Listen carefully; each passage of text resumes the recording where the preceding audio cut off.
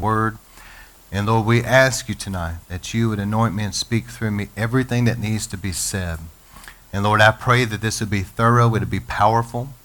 And Lord, that your word would be as the parable of the seed and the sower, that it would be as living seeds of truth that are sown out into good soil, that even now the Holy Spirit would move upon all of us that are listening. And the Holy Spirit would help us to have good, fertile soil of hearts and minds, to have eyes that are anointed, ears that are anointed, to be able to see and hear what God is speaking to us, to have minds that are locked in and not be distracted by any other thing, but rather we're locked in. The Holy Spirit help us. And Lord, I pray as this goes out, as living seeds of truth, it'll be sown into good soil, watered by the Holy Spirit, and take root, grow, and produce a hundredfold harvest of eternal fruit that remains until Jesus comes. Lord, let the winds of your Spirit carry this out everywhere it needs to go. And Lord, let your mighty angels watch over your word. And Lord, I pray this will go forth and bear fruit. It'll be a hammer that breaks down strongholds, a sword that penetrates, and the washing of the water of the word of God will be there.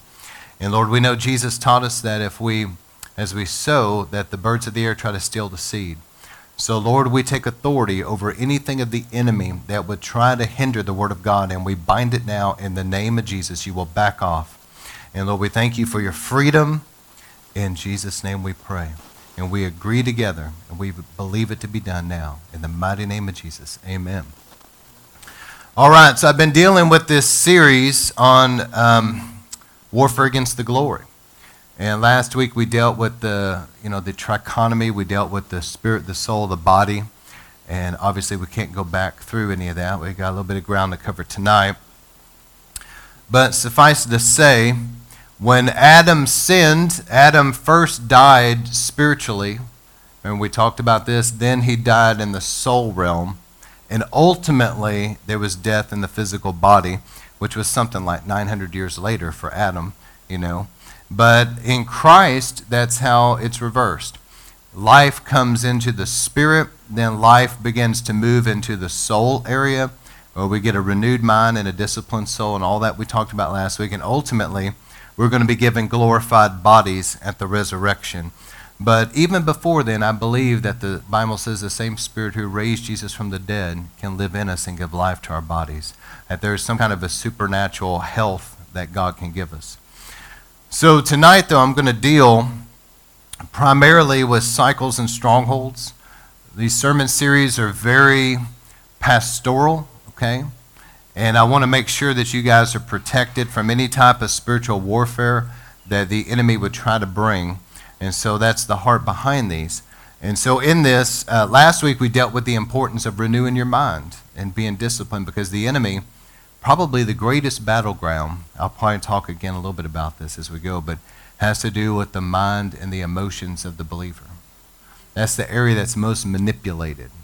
And so you need to be aware that not every thought that comes into your mind, not every criticism that comes into your mind, not every judgment that comes into your mind, and every feeling that you have is from God. It can actually be from the demonic.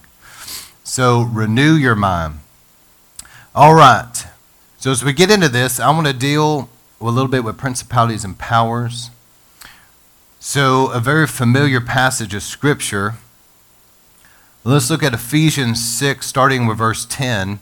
It says, "Finally be strong in the Lord and the strength of his might." How many knows that we need the strength of God, man? We're living in the latter days, and we need God's strength. In verse 11, "Put on the full armor of God, so that you'll be able to stand firm against the schemes of the devil." How many people, last week we talked about having discipline to get in prayer, have a daily prayer life, get into the Word and all that. But are people putting on the armor daily? Make sure that every day you're putting on the armor of God. The Bible says that, verse 12, "Our struggle is not against flesh and blood." And how many know sometimes it feels like it is, because there's people that act out and, are difficult. But your battle is never really against flesh and blood. It is against, in this translation, rulers, powers, world forces of darkness, and spiritual forces in heavenly realms. So another translation is principalities and powers and world rulers. And then, of course, wickedness in the heavenlies. In verse 13, "Therefore take up the full armor of God, so that you'll be able to resist in the evil day. Having done everything to stand firm, you'll be able to stand firm, having your loins girt about with truth, putting on the breastplate of righteousness, your feet shod with the preparation of the gospel of peace, shoes of peace. In addition to this, take up the shield of faith, with which you will be able to extinguish the flaming arrows of the evil one. Now remember, last week we talked about those fiery darts. They try to hit in your mind and your emotions. Okay, so it's the shield of faith that's going to block that, but you got to grow in faith. I think sometimes baby Christians, they rise up and they're ready to go, and then they whip out their shield of faith, and it's about this big. But as you grow in faith, your shield can become big enough and strong enough to resist things not only for you, but for other people. So take up the shield of faith, with which you'll be able to extinguish the flaming arrows of the evil one, and put on the helmet of salvation. Let me tell you, the helmet of salvation is so important, because people, that is the battleground, is the mind. And so that there's something that'll be over your mind to guard your mind. Also, it says, and the sword of the Spirit, which is the Word of God. And so Jesus used that when facing the devil, remember? Of all the things Jesus could have done, Jesus operated against Satan by quoting the Word of God. It is written. And that is the offensive weapon. All these other pieces of the armor are very defensive. But the sword is offensive. And so whenever you're confronting the enemy, it's powerful. You obviously use the name of Jesus, okay? In the name of Jesus, I take authority. And I command you to be bound and leave me, and then quote the Word of God against the enemy. And the Word of God is alive and active, as Hebrews says, sharper than any double-edged sword. It's a powerful weapon of war. In verse 18, this is a piece of the armor that probably very few people ever preach. But with all prayer and petition, pray at all times in the Spirit. The Apostle Paul said that, I pray in the Spirit more than you all. So praying in the Spirit, as you pray in tongues, you're building up. Jude says you build up your most holy faith praying in the Spirit. There's a self-edifying. And praying in the Spirit is very powerful. I'll deal with that in later sermons in more depth. With this view, be on the alert with all perseverance and petition for all the saints. So we need to pray. What Paul is saying here is that put on the armor, but you need to be a prayer warrior. You need to be praying for God's people, and be praying for your church, praying for your pastors, and of course, praying in the Spirit on all occasions. Make sure that you really have a powerful prayer life. That's what keeps us strong, and that's what gives us that edge. And I remember, just real quick testimony about this. My wife, she was working years ago at a particular place, and it was just all-consuming. I remember she was telling me it was difficult. It was, she was trying to work through that. But we had went to Cane Ridge, and God really touched us there. And God spoke to her to look to your husband to the pattern. So I began to talk to her about prayer and other things. But let me tell you something. God started a fresh fire there, but she's kept the logs on that fire. And she's really kept it going. If you'll keep your prayer life strong and you'll stay in the Word, you're throwing logs on the fire. That fire will stay strong. But if you're not careful, you can let it go and it'll become lukewarm pretty quick. And so let me break down some things about principalities and powers that I feel like you need to know. So we looked at the armor. Remember this, you need to put the armor on every day. It is seriously powerful, and it's very important that we put it on every day. I think a lot of Christians are running around in a war, don't even know they're in a war, and spiritually speaking, they're running around naked. They're vulnerable to levels of warfare that they shouldn't be. But they're not putting on the armor, and they're not praying in the Spirit on all occasions and staying strong. See what I mean? And so they're vulnerable. So in dealing with this, there's different echelons in Satan's kingdom. World ruling spirits blanket the earth with their influence. They blanket the entire earth, world ruling spirits. There are several I could mention, but one would obviously be the Antichrist spirit.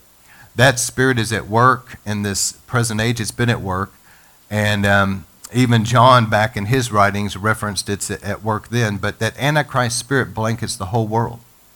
And that's where you get weird stuff going on. Like, all of a sudden, even here in America that's had a Judeo-Christian heritage, there's such an Antichrist spirit that's raging against. It pulled down every cross, any scriptural reference. You see what I'm saying? It's an Antichrist spirit. And even the warfare against the nation of Israel is an Antichrist spirit because Satan knows that when Jesus comes, he's coming to Israel. God is not.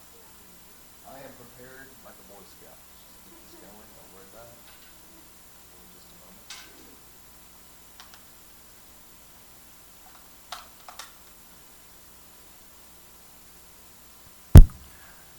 But anyway, Satan knows when Jesus comes, he's coming to Israel. And so he's trying to stop the coming of the Lord. The attack to destroy the nation of Israel is an Antichrist spirit. Y'all following me? All right, and then you have, underneath world rulers, you have lower level, but these are very powerful beings, fallen angels, that dwell in the second heaven. So we have, biblically, there's 3 heavens. The Apostle Paul said, I was caught up to the 3rd heaven. And the 3rd heaven has to do where God's throne is. This is the most northern recesses of creation. This is where God dwells. And when you die in Christ, the angels of the Lord take you there. That's the 3rd heaven. But the 2nd heaven is the atmosphere above the earth. And that's where the wickedness in the heavenlies, that's where they dwell, is in that 2nd heaven. And the book of Daniel gives us some insight in that because Daniel prayed. And on the day he prayed, God dispatched answers, but it was like 21 days later that the angel of the Lord, Gabriel, showed up. And Gabriel told Daniel, said, man, from the time you prayed, I was sent, but I was fighting with these princes in the 2nd heaven. I was dealing with these until Michael came and provided reinforcement. So the battleground is in that 2nd heaven realm. And that's the realm of principalities and powers. Principality comes from the Greek word arche. I guess the translation into English, A-R-C-H-E, arche. And it's where we get the word architect from. And so they're the ones that have the intelligence and the power to create strategies, blueprints against God's people. Principalities are over nations, they're over states, and they're over territory. There's obviously principalities that are over America, and I think they probably spend a lot of their time in Washington because that's where decisions are made. There are principalities that are assigned over the state of Texas, and again, I think they spend a lot of time in Austin because that's where decisions are made. You understand? Not that they're confined there, but I think that they spend a lot of time there. And there's principalities over the Dallas-Fort Worth Metroplex. And these principalities are intelligent beings. They're fallen angels, and they're very powerful. And they study the territory. The principality over the Dallas-Fort Worth Metroplex, Dallas and Tarrant County, it knows the churches here. It knows who's a threat. This spirit knows who's not a threat. It knows those that are a threat. It studies their weaknesses. It studies their families. It studies their personal lives. Are you following me? And these beings, these fallen angels, they'll prepare for days of battle. They strategize. They're the ones that create the blueprints of satanic attack against God's people. Their ultimate goal is to make sure that every church is just going to be a social club that has no power. It's lukewarm at best, backslidden. People are not truly getting saved. There may be a lot of people that come because it's a social club, they're joining a club. But these principalities want to make sure that people are truly not being born of God, a new birth, repenting of sin. One of their greatest strategies is make sure, above all other things, to get prayer out of churches. Because the enemy knows that Jesus said to make his house a house of prayer, and a praying church is a powerful church. Principalities want to make sure that there's absolutely no Pentecost. There's not going to be any gifts. There's not going to be tongues. There's not going to be power. Wants to make sure that that church is just a shell of what it should be. That they lay hands, they don't even pray for the sick, but if they do, nothing's going to happen. You never see, what the principality wants is you never see the sick healed. You never see the demonized delivered. You never see people baptized in the Holy Spirit. And you never see the power of God. Demonstrations of God's power. It wants it to just be a dead religious ritual you go through week after week that is really no threat to the enemy.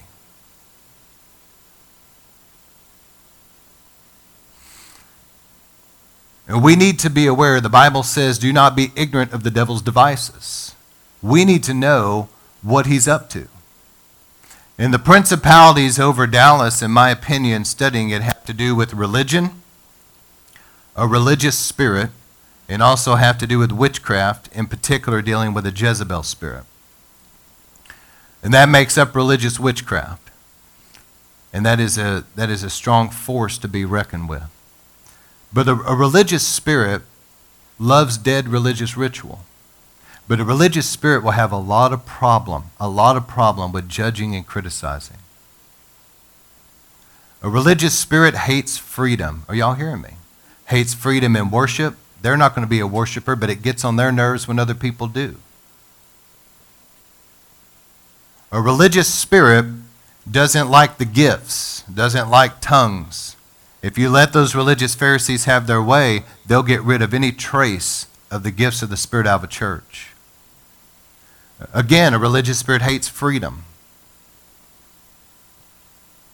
So let me keep going today. All right, let me move on from that. So principalities, underneath principalities are powers. Power spirits have a lot to do with the mind. And let me explain what I mean. Over a territory, that principality will be enthroned over a region, and it wants to exert its influence.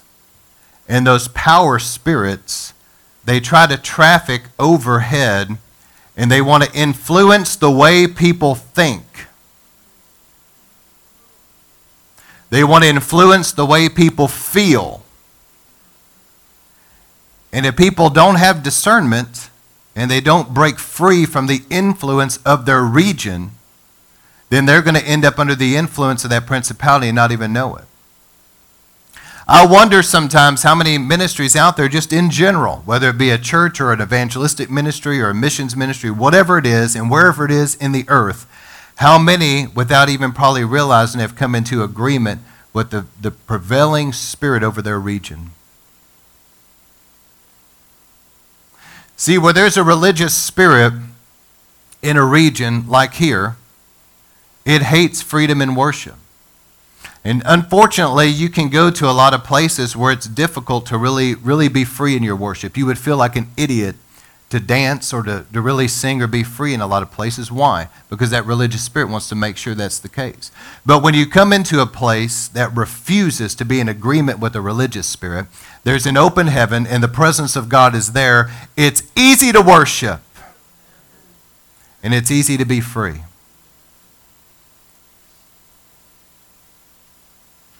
And so these power spirits want to make sure that everybody is under the influence of what that principality wants them thinking and wants them feeling. The principality also will strategize satanic attack. And whenever he says, go, now's the time, that's when these power spirits begin to move and they actually carry out the attack. So let me move now to the next scripture. 2 Corinthians chapter 10, another very familiar scripture. I'm going to start with verse 2. Paul said, I ask that when I am present, I need to be bold with the confidence with which I propose to be courageous against some who regard us as if we walked according to the flesh. Now, here's what it moves into. For though we walk in the flesh, we do not war according to the flesh. So you're not going to be able to deal with spiritual battles in a natural way. You cannot shoot a gun. You're not going to be able to wield a physical sword against principalities and powers. So you're not going to be able to defeat them with human strength or human effort in your flesh. You're going to have to deal with spiritual battles spiritually with spiritual weapons that God has given us. So again, though we walk in the flesh, we do not war according to the flesh, for the weapons of our warfare are not of the flesh, but divinely powerful for the destruction of fortresses, and that translates strongholds. We are destroying speculations. What are speculations? This has to do with the mind. Imaginations. The realm of what you're envisioning and thinking in your mind. And every lofty thing raised up against the knowledge of God, we are taking every thought captive to the obedience of Christ. You have to be disciplined in your mind, because how many of you guys knows that there are very persuasive spirits out there, including today in the age that we live, even among God's people, that if you listen to them will sway you in directions that are horrible. They know how to word things. I think about Proverbs, I think it's 5-7, where it talks about the lips of an adulteress drips honey. They know how to say it, they know how to speak it, to where literally it's like a seductive spirit to pull people away. But you have to be discerning, and you've got to renew your mind and bring every thought captive to the obedience of Christ and line it up with God's word. What does God say about it? And he says in verse 6, we're ready to punish all disobedience whenever your obedience is complete. So right now there's voices out there that you need to be aware of. I remember just recently I heard this guy that was preaching, and I put it on my Facebook, and he was saying that he went to speak at a place, and this is all too common, but the pastor there told him, do not use the word sin. Told him, you can use hang-ups, you can use all these different adjectives, but just don't use the word sin. Do you see what I'm saying? There are some deceptive things out there that are very powerful. And the Bible says we're to be like lambs among the wolves. And what that is talking about is, see, the wolves, the wolf nature is Satan's nature. And people that come into agreement with the prevailing spirit over their region, more and more and more, they're being conformed to that wolf nature. They're taking on the thoughts and the feelings of that principality of that region, and they're becoming more and more like that. But the Lord taught us that we're to remain free, and we're to be like lambs among the wolves. That even though we're amongst the wolves, we're going to walk as the Lamb of God, and we're going to carry his nature. So the power spirits want to affect the way that people think. And right now in America, there's been something in the way of a liberal spirit. I believe it's an antichrist spirit, but I also believe there's something about Jezebel that's mixed in there really strong. It's very obvious. But there's this liberal spirit. And it's creeping into churches that are not discerning it. And pretty soon they become quite comfortable with things like abortion, what the Bible calls sexual sins, and all kinds of other things that are an abomination to God. But it is a spirit that is not being discerned in a lot of places.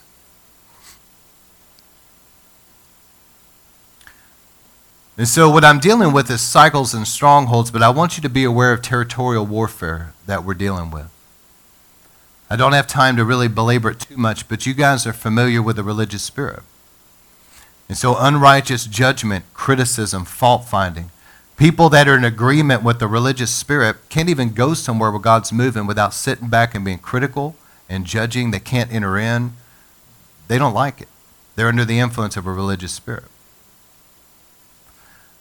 Also, the witchcraft aspect, Jezebel. You need to study this spirit out because the Bible talks about Jezebel really arising in the latter days. She shows up in the book of Revelation. And you're dealing with a very powerful spirit. But Jezebel has a lot to do with counterfeit revelation, has a lot to do with rebellion against authority. It has a lot to do with intimidation, manipulation, and control.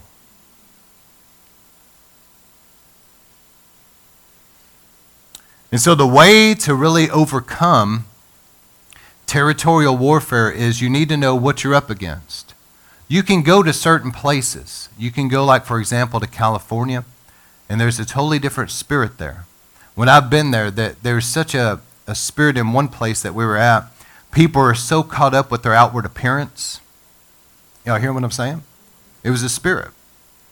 You go to other places in California, and homosexuality is just rampant. It's a spirit.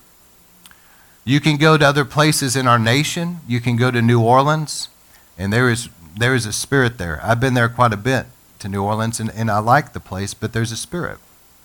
And there's a witchcraft occult spirit there. And I could go on and on, but I think you get the idea. Different places you go, there's a spirit about it. And you need to discern what's there and not allow yourself to come into agreement with it. So the way that you're going to overcome these princes and powers and wickedness in the heavenlies is, number one, that you discern it and you don't come into agreement with it. But number two, vicarious repentance. Daniel was living, in Daniel chapter 9, Daniel was living in Babylon, but Daniel was a righteous man. And Daniel would not come into agreement with Babylon, the religious system of Babylon. Even though Daniel was there, he didn't worship their gods. He didn't bow down to their idols. He lived free from the principalities and powers of Babylon. And Daniel, being a righteous man, he knew in the scroll of Jeremiah that it was prophesied they would be in Babylon for 70 years. And he knew 70 years were up, and so he knew that God's will was for things to change. And so in Daniel chapter 9, he began to really pray about it. And as he came before the Lord, he began to confess, remember what I'm saying, Lord, forgive us. He wasn't just saying for himself. He was saying, Lord, forgive us as a nation. Forgive us for our sins. Forgive us for the sins of our ancestors. He was confessing the sins of his fathers. And as he began to vicariously repent for the nation of Israel, for the sin that got them in the situation they were in the first place, God began to move. And there was a series of events that began to happen, ultimately ended up where Cyrus, down the road later, released Ezra to go back. But it can be traced back to Daniel's powerful prayers. And so the way that we're going to influence a region that we're in is that we do not come into agreement with the prevailing spirit of that region at all. There's false gospels that are being preached in regions. In Dallas, just say a little prayer, join our club. You can't come into agreement with these spirits. There's a spirit behind that false gospel. But Daniel, as he prayed and confessed and repented of his sins and the sins of the nation. So as we begin to pray and say, Lord, forgive us for our sins, but forgive us for the sins here in the Dallas-Fort Worth Metroplex. As we confess the sins of this region, vicariously repenting, getting under the burden of that for this region and really pray it through, it can break things open for a region to see revival. But you've got to stay with that and keep praying that until you see the full victory. But it takes that vicarious repentance. It's all through the Word of God, Ezra, Nehemiah, and I remember you can read about others that really knew how to pray as intercessors. But vicarious repentance, you're not just getting under the burden of your own sin, but the sins of your region, the sins of your nation, the sins of your family. And you're being an intercessor. You're taking it before the Lord. But it's going to take persistent prayer and fasting for things to break loose. And I honestly believe that something's up right now as I'm preaching this with River of Life. But there's strongholds in regions that God is going to have to break through. And it's something only God can do. Now, where you and I are concerned on an individual level is Romans 12, 1 through 2, which I preached on last week. But you're going to have to deal with strongholds. And so if you want to look at your notes on the back, you can see that there's a castle there. And you can see that around that castle, first and foremost, there has to be, please follow my line of thinking, this is very important because legal ground has to be understood. You can see where the ground underneath that castle is different. They had to build up like a mound. There had to be some kind of a foundation laid. See, what happens is as people begin to come into agreement with the enemy, in their mind, they're believing the lies of the enemy. They probably don't even realize they're doing it. And their minds begin to be influenced, and they keep thinking those thoughts. It's creating legal ground. It's like the ground within them now is being, that soil is being churned up, and it's laying a foundation where some ground is being defiled, and now the enemy has legal right to begin to start creating a stronghold in their mind.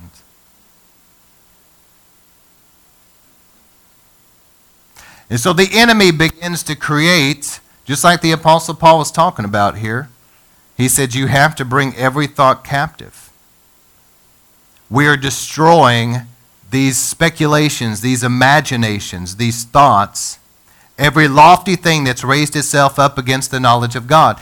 There are ways of thinking and ways of feeling in your emotion that are simply not in line with the Word of God.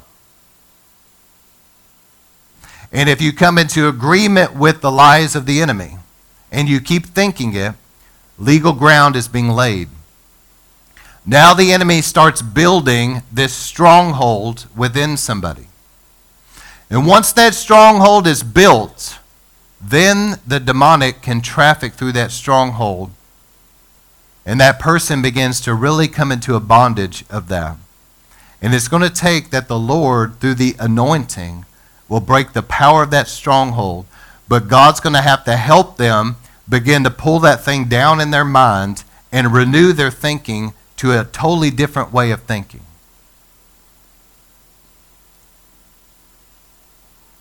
In a totally different way of feeling. There are times that people have unsanctified emotions. They feel sorry for people and places and situations that God does not feel sorry for.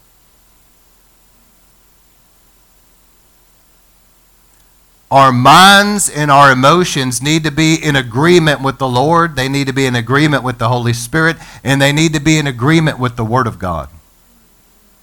When you start coming into agreement with other things, that's when the legal ground is going to start being laid, and that's when strongholds are going to start being erected, and eventually people will come in bondage to demonic spirits. But these ways of thinking and feeling are so pervasive in regions. You can go to a different region, and I remember one time we were going through Nevada, and we came through the Vegas areas we were traveling, and guess what? There was a spirit about that place. You could feel, it was like driving through, and all of a sudden there was this cloud of darkness we were driving through. But if you sit in that cloud very long, and you don't have a strong walk with God, pretty soon what's happening, you start being sympathetic toward partying and gambling and all the things that's going on there. And pretty soon people come into agreement with it. Oh, it's not that big of a deal. And then they start doing it. What are they doing? They're coming in agreement with the Spirit over that thing.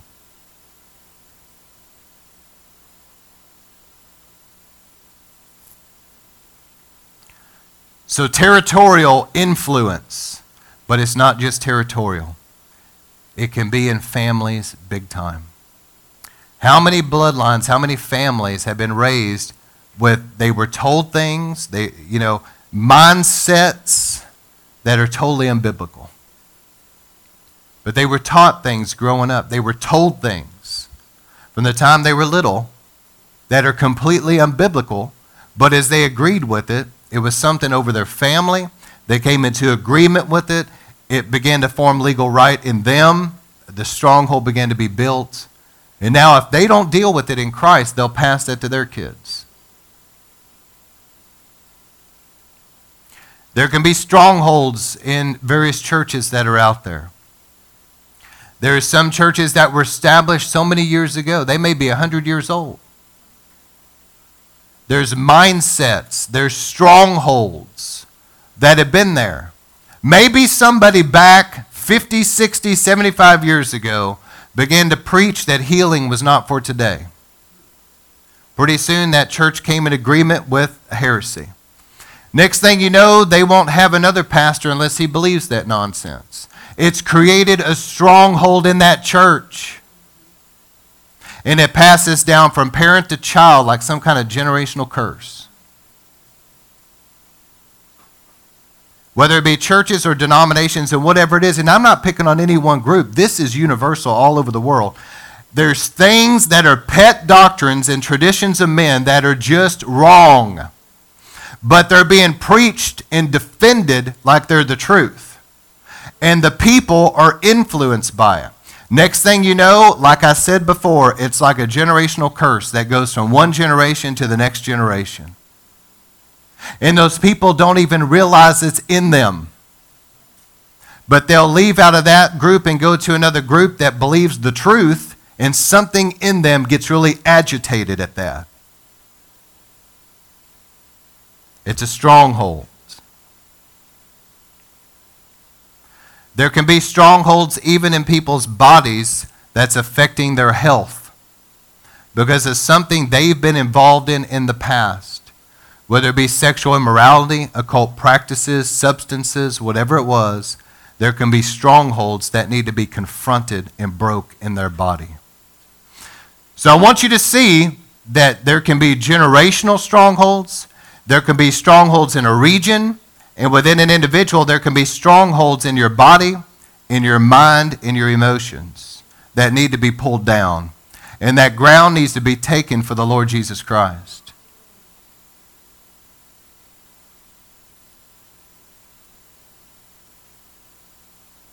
Now, I'm going to deal with cycles here in a moment and strongholds, but let me say this.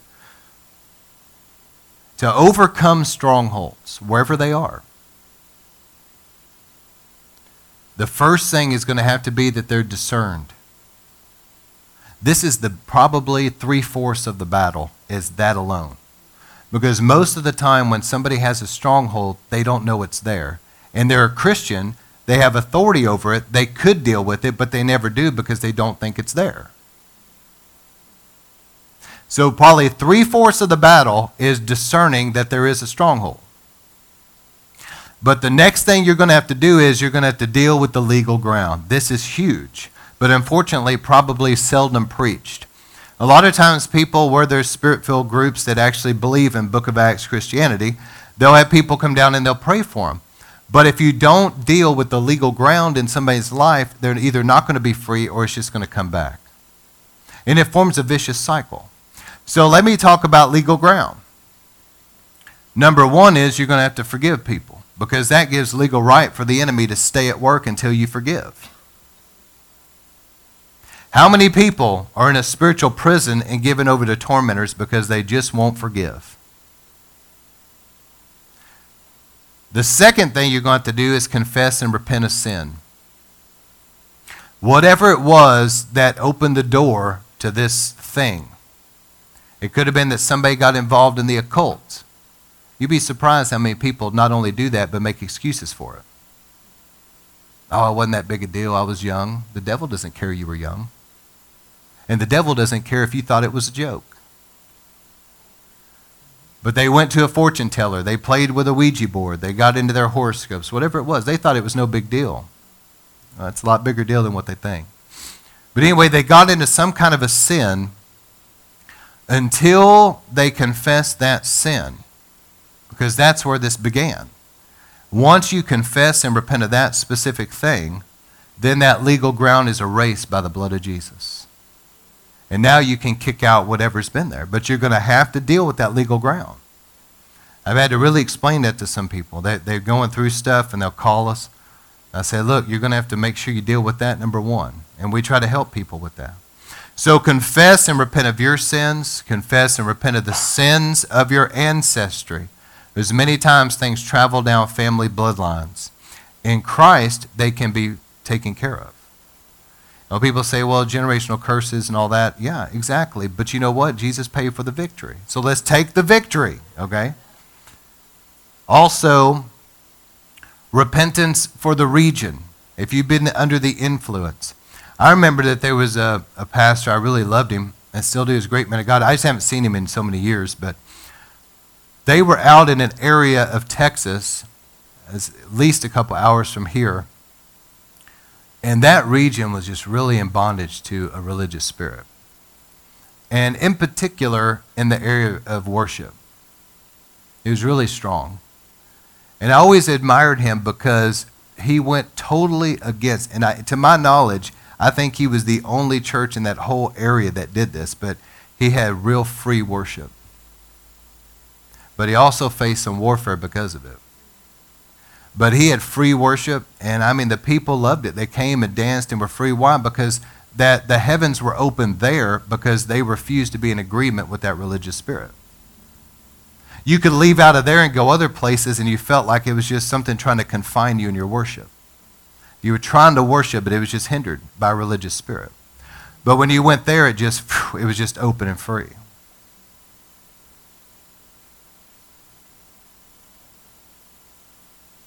So discern it's there. Number 2, deal with the legal ground, whatever it is. Confess it, repent of it.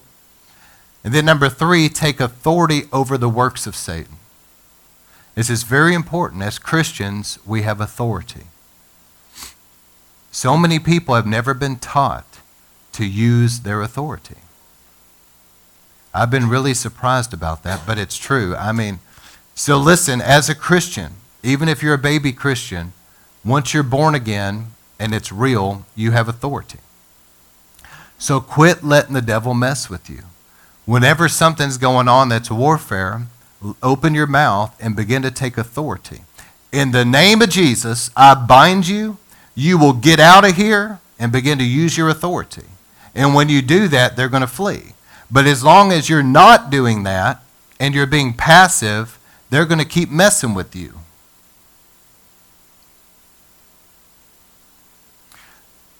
So after you discern it and after you deal with the legal ground, take authority over the strongholds, take authority over the curses, and destroy the works of Satan. And then number 3 is drive out the demonic. And so those are the 3 basic areas of any deliverance, is to cancel the legal right, destroy the works of Satan, and drive out the demonic. I could tell story after story after story by people we've seen delivered and free. There was one particular lady that her story was really heartbreaking, but she had been so abused. I mean, it was bad. In fact, to this day, I don't think I've heard of anybody that had been through the level of abuse she's been through. And I mean, my wife's been through a lot, and I've known of a lot of people. This lady had been through so much, and once I talked to her in a session, we were counseling, it was really a deliverance session. But I talked to her about, I felt that the real legal ground with her was just to really forgive. And once she prayed and she forgave everything, she let it go. I lead them through a prayer. She said, in Jesus' name, I command everything of the devil to be destroyed in my life and leave me. She said for about, I think, without exaggeration, it was about a week, she told me. She felt really sick because she felt all this garbage just leaving her. But at the end of that week, she was like a brand new person. She said all that junk, all that hate, all that bitterness, all that bondage, all the evil spirits that had tormented her, all that stuff had left her. Why? Because the legal ground was canceled. And it had to go. And she had a glow about her. I mean, it was a radical transformation. I mean, it was really something. There's many other stories I could tell you about people that had mental illnesses, people that had emotional problems, people that had physical diseases in their bodies, all kinds of things that once they really prayed about it and they dealt with the legal ground, and we took authority and broke those curses, broke those strongholds, whatever it was. We destroyed Satan's works. And then we commanded those spirits to leave in the name of Jesus. major testimonies, major testimonies. Spirits of health problems, spirits of suicide, spirits of all kinds of things have left people. So what I'm telling you is not only biblical, but it also is something we've seen over and over many, many times. But when you're dealing with the demonic realm and you rebuke the enemy and you command him to leave, you're going to have to deal with the strong man first. Remember this, because if you don't bind the strong man, the other ones are going to be stubborn. But once you deal with the strong man, the other ones are just going to leave. I'm sharing all this. I haven't preached along these lines in a long time. But I really felt that the Lord was telling me that there's about to be some major breakthroughs. But there also may be some areas where the enemy may try some new tactics and there may be some things going on. I want everybody to be protected. Most people in River of Life, as far as I know, has had the humility and the wisdom to go through what we call like a deliverance questionnaire and really pray through it. And what's happened is they've dealt with legal ground and they cleared away things that needed to go. And for the most part, they've cleared away most things. But make sure that you really live your life with discernment, that you stay close to the Lord, you're aware of what God's doing, and you're aware if the enemy's attacking, okay? Stay close to Jesus. Be discerning. So let me deal with this. I'm going to close with this. And it has to do with cycles. So if you want to look at that diagram, it had Leviathan. Now, this is just one example of many, many different spirits and things that could be here. I mean, this is not in any way exhaustive. And somebody's cycle in their life could be very different than this. But I'm just going to give you an example. When you look over the course of some people's lives, you see like a negative cycle. At various times, it's like something happened. It's like a big shadow, like a dark hand reached out and pulled them backward. But it was like this negative cycle that kept cycling down. And they were very frustrated because they didn't understand, why is this happening? They accepted the Lord. They're trying to live for Him. But it's like something keeps trying to cycle them down in a negative way. And so in this particular case, again, just, keep in mind this could be many different things. I'm just using an example here. But let's say that the strong man that the person is dealing with is Leviathan, which has to do with pride. Let's say that there was an issue in their family generationally with pride, and Leviathan had been a strong man there. In their own life, they had iniquity roots about pride.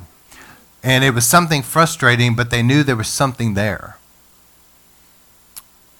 And so they dealt with this, even though they didn't want to. Now, here's how the enemy would keep them down. They kept trying to go up in Christ from victory to victory, glory to glory, spiritual growth. But as they tried to move forward, something would hit and they would start cycling down to a very negative place. Now here's an example of how that can happen. Because of pride in their life, they may be a little more sensitive in some ways than what they should be. Because sometimes whenever we get hurt, it's not really that we're as hurt as we are, as our pride is hurt. You know what I'm talking about? Okay. So anyway, here's how Satan attacks. He sends a situation in their life of rejection. Something stirred up at church or in the workplace or something. And because they haven't learned how to handle it well, they take it really hard. They feel like a victim, and it's like a spirit of rejection. And they feel like they're an orphan, that they don't fit in anywhere. They have a victim mentality, and they feel really rejected. They feel out of place. And pretty soon, because of that, they really get in bondage to a spirit of rejection. And strongholds form in the mind where they have rejection mentalities. Everywhere they go now, they start feeling, well, that person's looking at me funny. And a couple of people laugh in the corner. They think, well, see, they're laughing at me. They're not. They don't even know you.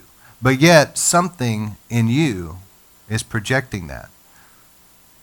They get a rejection mentality. And they start dealing with kind of being fearful and angry because they feel rejected. And the enemy pretty much is now solidifying this in their life. So this leads now to an offense. A spirit of offense and unforgiveness comes in behind rejection. Now they feel justified because the person rejected them. They feel justified in not forgiving them. And so they get in unforgiveness and they become bitter. Bitterness is like a dark black thing that has roots that goes down into the heart. So they begin to get bitter.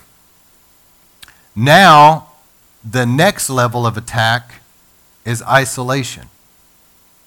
Because they felt rejected and because they're hurt and they're bitter, now they begin to isolate themselves and get away from church and the people of God, the people they really need in their life, the people that's going to tell them, hey man, you need to forgive.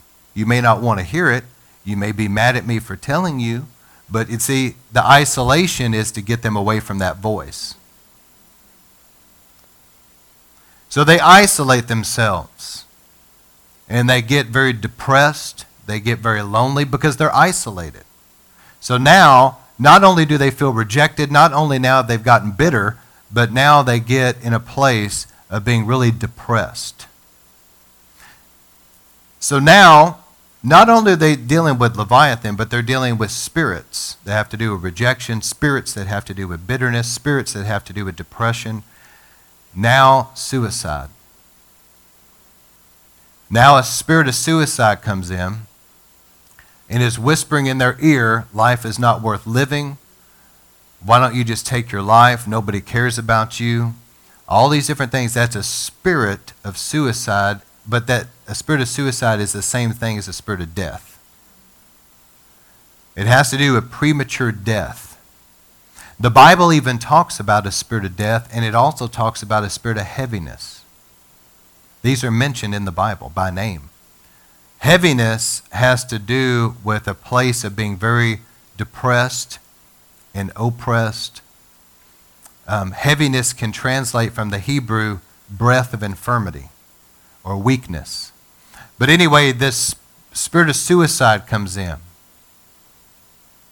And because they're in a place now of being really depressed and really suicidal, and maybe they just don't, they're scared to take their own life, but they want to die. Now, here comes another attack behind that of great bondage. Romans chapter 8 talks about a spirit of bondage. And because they're in this dark place, instead of turning to God, they'll turn to other things to medicate. It could be lust, it could be pornography, it could be alcohol. This is where they start really becoming an alcoholic. It could be drugs, and I mean either illegal or not illegal drugs. It can be food. They get really addicted to food and overeating, and they start having health problems because of that. But anyway, or entertainment. They just want to veg out in front of TV and movies all the time. And they don't realize it, but because they're not going to the Lord and going among God's people and saying, help me, and getting freed up from all this stuff that's happened up to this point, they're not doing that. They're doing now things that's going to bring them into bondage. Now they're an alcoholic. And every time things are not looking good, they start hearing that voice, nobody loves you, nobody cares about you. And what do? They go to the fridge and start drinking. And because of these things in their life, they've also opened themselves up to a spirit of infirmity where they have chronic health problems that are from the enemy in their life. And so eventually, they realize that they're in a dark place. Maybe somebody in the church calls them and says, hey man, we've missed you. You need to come back to God's house. And they go by and see him, and they start talking to him, and they realize to themselves, they kind of come to their senses, how did I get here? And they start saying, Lord, forgive me for all this stuff. And it's like, to a degree, this stuff kind of rolls off of them, and they feel freed up enough that they can go back to church. But given a period of time, they start to grow spiritually, and the enemy says, oh no. What does he do? He sends another situation where they feel rejected. And here they go again.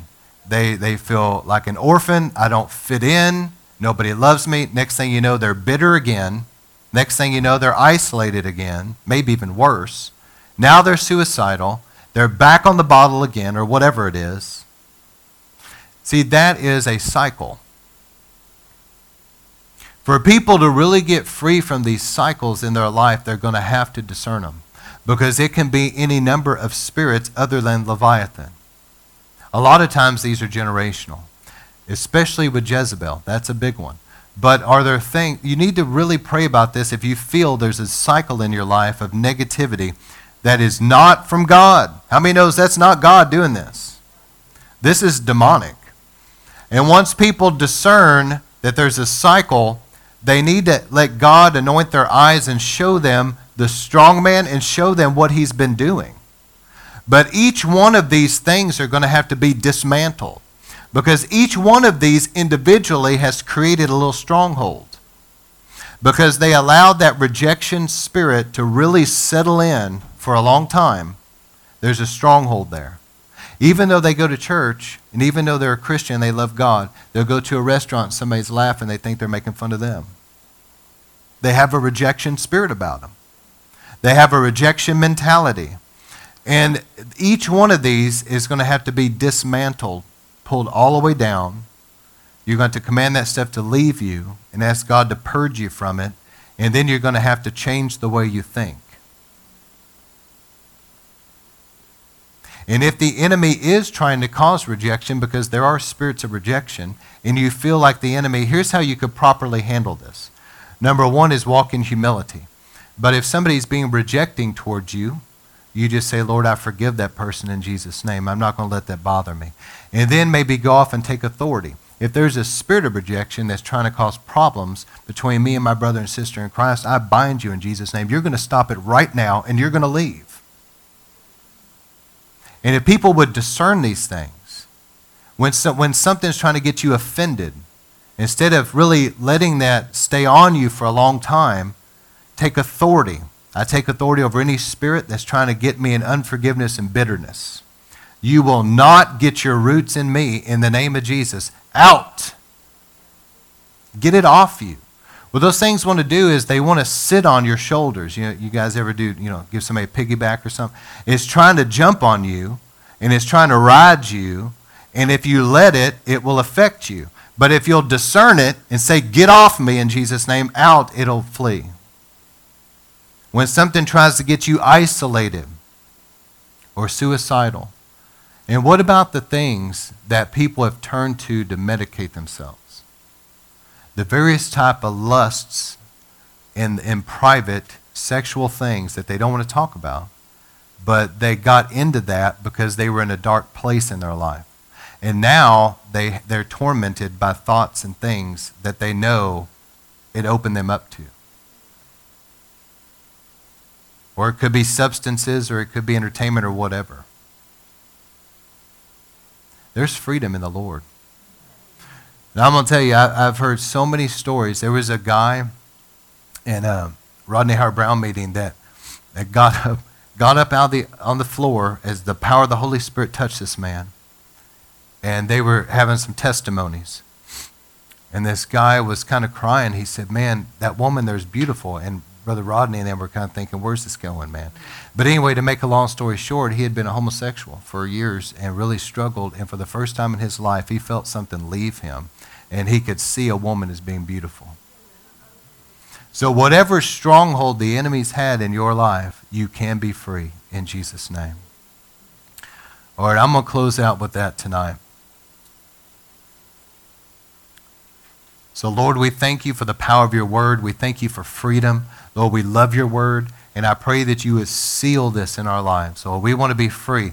Lord, I ask you if there's any strongholds or there's any negative cycles in people's lives. Lord, help us discern the strong man. Help us discern those strongholds and help us discern those cycles so that we can see them torn down and destroyed in our lives and be totally free from it. In Jesus' name we pray. Amen.